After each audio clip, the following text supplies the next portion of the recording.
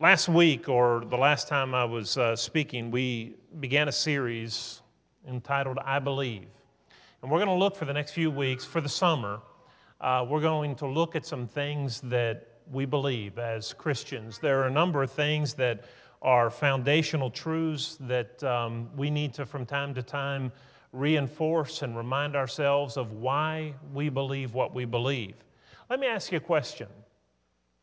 Do you really, in this day of science and reason, do you really believe that there is some invisible God floating around somewhere, zapping things into existence? Really? Do you really believe that? What would you say to somebody who asks you that question? Because, yeah, I do. I believe in a God that is invisible and that He's out there and that He, by the word of His mouth, created all that there is. To some people, that sounds just as fanciful as little green men on Mars. How would you go about proving that God exists? How would you go about answering those who are skeptics and say, I can't believe that as enlightened and as intelligent as you are, that you would hold to such a fanciful notion? Well, the Bible tells us in 2 Peter chapter 3 and verse 3 that, well, even as Peter was writing to the Christians in the first century, 30 or so years removed from Pentecost and from the time of Jesus, he was reminding them, scoffers will arise and they'll give you grief. They'll say, the idea that Jesus, that man who was put in a tomb, that he will come back again from the dead, the idea, the very idea, where is he? Where is he? You say he's coming back? Well, it's been 30 years. Where is he? He hasn't come back yet. I think you guys need to quit being so superstitious and get with the program. And if that were true in the first century, just a few years after the resurrection of Jesus, we're now 2,000 years since that time, and scoffers have 2,000 years worth of ammunition to say, what are you guys thinking? Really? You really think that some man who lived in the first century is going to come back to life and still come back? And if he's going to do it, he wouldn't have done it already? 2,000 years? Come on. Really? Is there a God? Well, the Bible affirms it right from the very first, Genesis 1:1. In the beginning, God created the heavens and the earth. We face today a new form of atheism. In fact, they call themselves, and the term that has been coined, the new atheist or the new atheism. And what they believe today is, and what that has reference to, if you ever hear that, it has reference to a more militant atheist than we have seen in the past. These new atheists have in mind that Christianity needs to be challenged. Instead of just coinciding, getting along, and existing together, it's their mission to challenge and defeat Christianity.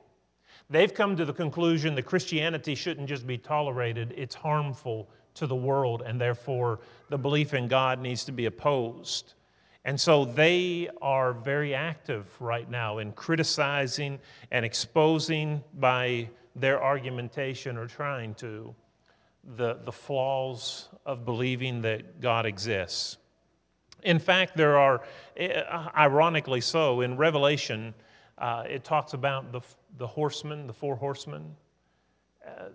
Atheism has coined their heroes as the four horsemen of atheism, or the new atheism.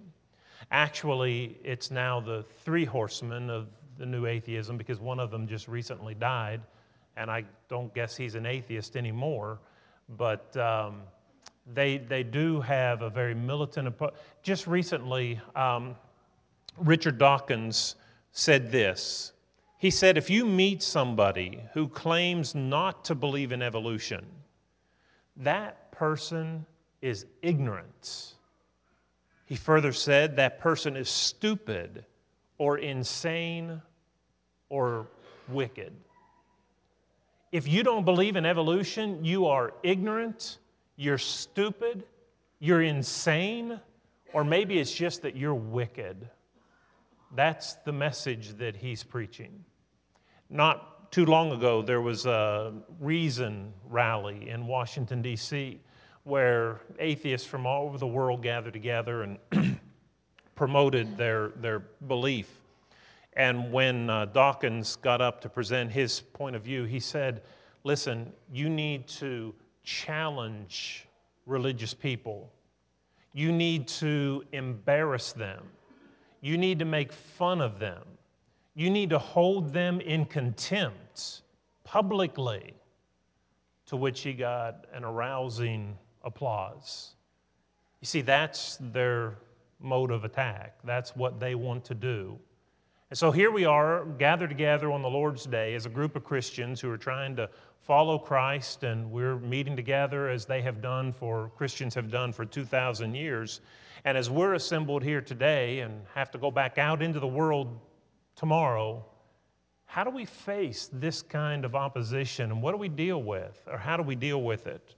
Scoffers will come, and maybe you have some at work already, and if you don't, this new atheism will finally cross your path, and you'll have people hold you accountable and say, how can you, in today's enlightened, educated, civilized society, how can you believe in some invisible God floating around in the sky somewhere? You got to be kidding me. That's like Easter Bunny kind of stuff. Well, I think that there are reasons, valid reasons, and this is not exhaustive at all today.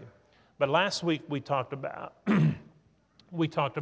I believe the Bible. And I believe the Bible is the Word of God, and we gave evidences for that. Well, today we don't want to just presume that we believe in God. I don't want to just start with that presumption. So I want to talk about why I believe in God. And like I said, these aren't exhaustive, but these are sufficient reasons. And one of those reasons is just simply the moral ramifications if there is no God. I don't believe an atheist has the ability to deal with morality. Now, they may say that they do, but they don't. What I mean by this is, who gets to determine what's right and what's wrong? How do I know if killing is right or killing is wrong? How do I know if stealing or lying, or who gets to decide those issues? And how did those things get decided? If there is no God, then it would seem to me that ethics would be autonomous and individual. I get to make my own rules. If I'm just the product of evolution, if I have no purpose, no design, if I answer to no one, then listen, why should I let anybody make rules for me? I'll live my life as I deem best. Who gets to say, no, you can't do that? You have to live your life according to what we say. There's no right, there's no wrong without God. Everything becomes subjective. Everything becomes, well, it's right or wrong because that's my opinion or the group's opinion. But think of how absurd that is on the surface, really. You know, I had a Bible study with a young man, a couple years ago, and he was telling me how he doesn't believe in God anymore. I think I've shared this with you before, as a matter of fact, but he said, he was raised in a Christian home, but he had reached the point where he just doesn't believe in God anymore. And I said, then how do you determine what's right and what's wrong? And he said, well, you can determine what's right and what's wrong because of the way it makes you feel. I mean, you obviously know that murder's wrong and these things are right. But who set that standard? And he said, well, society sets the standard. If society as a whole says something is okay, then it's okay. And I said, well, let's go back to Germany. What about what the Nazis did to the Jews? Germany, the society, said that that was okay. Was it? His answer to that, he saw what was coming and the inconsistency that he was going to be involved in, and he said, I don't really know. Are you kidding me? You don't really know whether the Holocaust was right or wrong? He said that in order to be consistent, but it's absurd, isn't it? Of course it was wrong. And at the Nuremberg trials, they appealed to a higher law than just these guys that kept saying, hey, I was just following orders. I was just following orders. There was a higher law that they were accountable to that didn't excuse them from doing what society said that they could do. How are we going to determine right from wrong? Somebody says, well, atheists can have morals. You can function, but it's not as simple as just saying do what you know is good. Because good can't be defined apart from God. Consider this. Are we going to do what's right, what's good for the individual or the group? A person says, we don't need God, just go about and do good, love each other, and treat each other right. Well, how do we do that? Do we do it for the individual or for the group? You see, that's not always the same.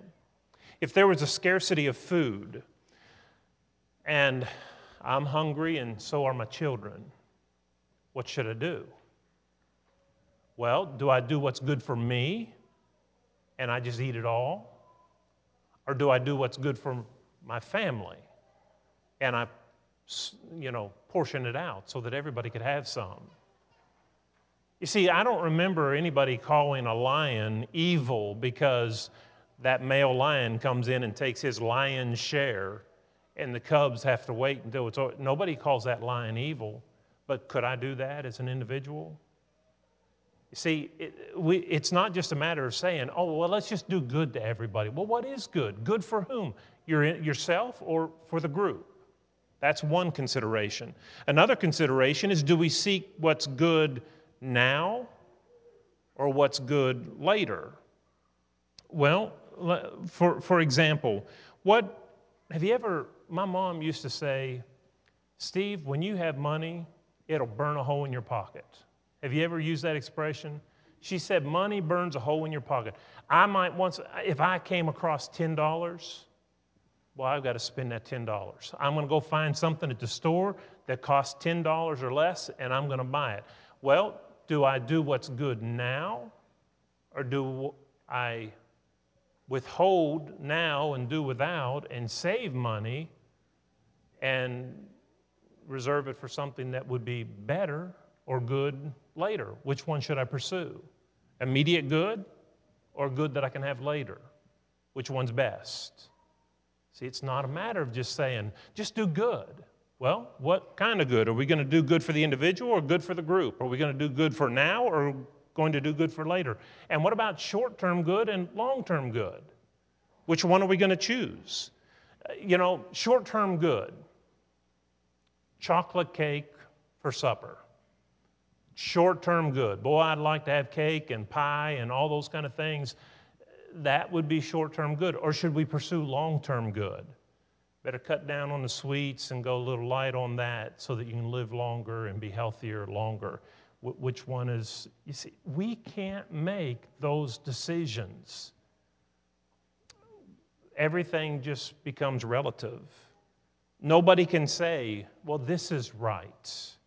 What we end up with without God is a situation that we saw in Judges chapter 21 and verse 25. There was no king in those days, and everyone did what was right in his own eyes.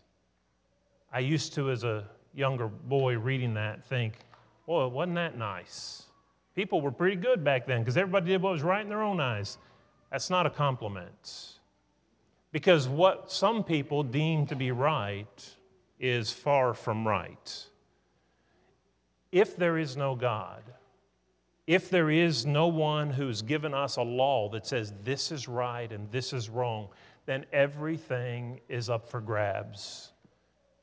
And it's individual. You decide what you want to do. And who am I to oppose your choice? I think of the chaos, the anarchy that would result from such a position. There are tremendous moral ramifications if there is no God who said, this is right and this is wrong. And without it, we can't figure it out. We have no basis other than my own opinion. And everybody has one, and we're left with anarchy. Here's a second reason why I believe in God, and that is simple, just design. I mean, I look at the universe, I look at the human body, I look at the design that exists in this world, and rational thinkers understand and realize that every design has a designer. That's a no-brainer. If I see a piece of art that somebody has drawn up here, I know somebody did that. When you walk down the hall today and you look at all the stuff that's been done in the hallway for VBS, that didn't happen last night because we had all the doors open and the wind was really whipping through there. Somebody did that. Where you have design, you have a designer. Brother Thomas Warren, years ago when he debated Mattson, a renowned atheist, he had a prosthetic hand that he brought, and he talked about the complexity of it and showed all the things that it would do and how it would close and all the things, and they even had it looked like a hand, and he showed that, and he asked Mattson, could that have just happened? And he said, of course not.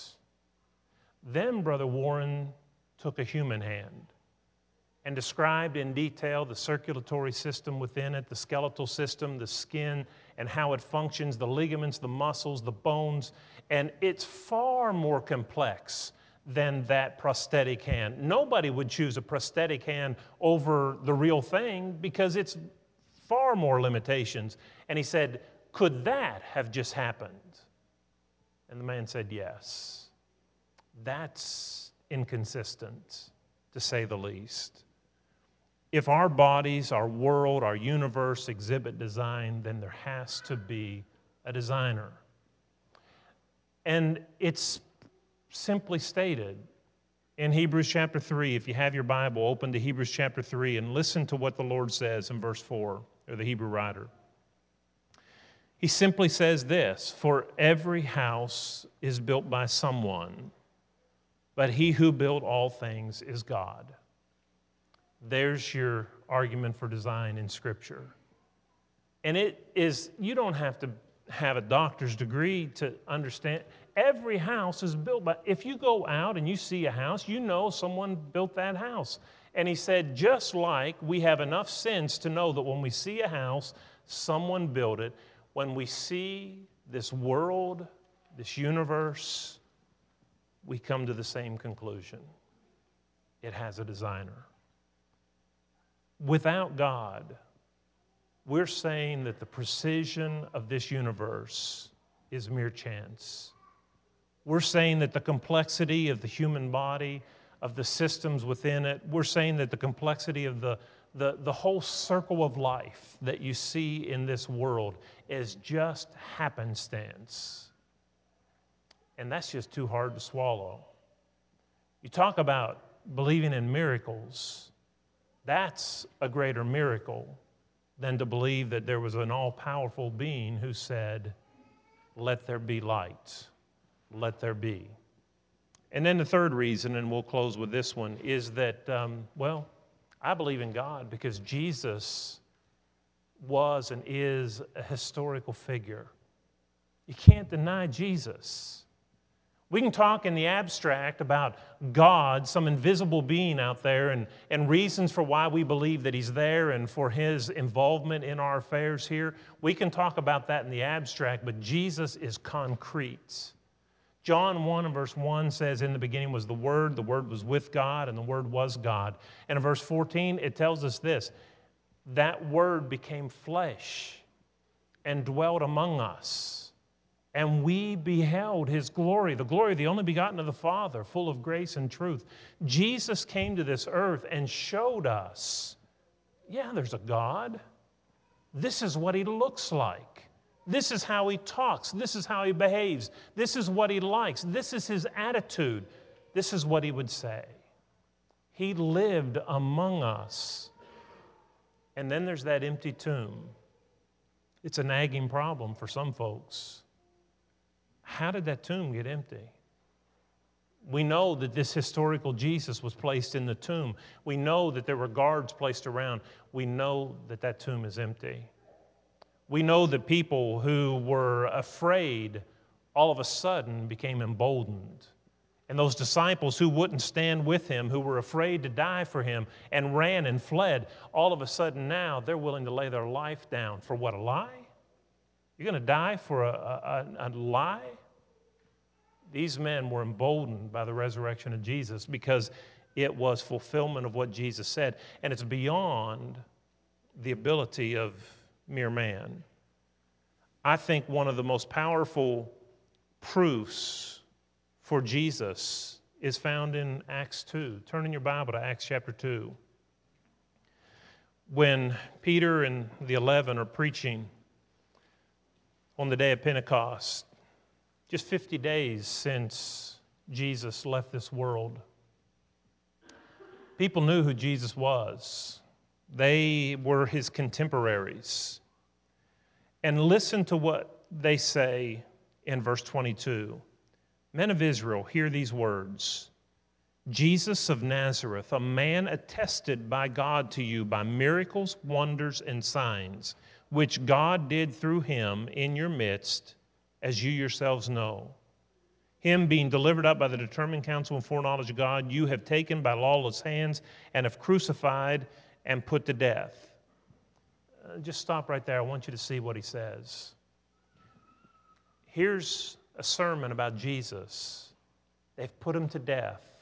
He's raised again. And Peter stands up to the very people that had put him to death, and he says, this Jesus that you killed, the one that lived among you, you saw him, the one that you know good and well performed miracles and wonders and signs in your midst, as you know, God has raised him up. If that were not true, he couldn't have finished his sermon. Can you imagine someone coming in today and say, oh, okay, I'm here to lecture today about something? It's a common misnomer. It's a common mistake that our society has bought into. And that mistake goes back to 9/11. On September the 9th, or September the 11th, in 2001, there was no attack on the United States. Those buildings didn't fall down. That's just media hype. It's not true. They couldn't sell that to us because we know better. We lived through it. There's no denying. And if somebody tried to say that, you would just say, that's foolishness. That's nonsense. You'd get up and walk out. Peter is standing to a crowd of people saying, Jesus did miracles, signs, wonders in your midst, as you know good and well he did. And 3,000 souls respond. They didn't walk away. They didn't say, you don't know what you're talking about. We're not buying this bill of goods. They knew.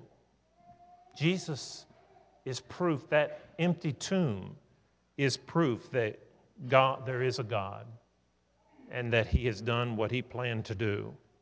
Listen, as we bring this to a close, and like I said, this is certainly not exhaustive, but these are reasons why I believe in God. It's rational. It is not unintelligent. It's not illogical. It's not insane, and it's not wicked to believe in God. In fact, a belief in God will change and conform people's lives into a way that makes this world a better place.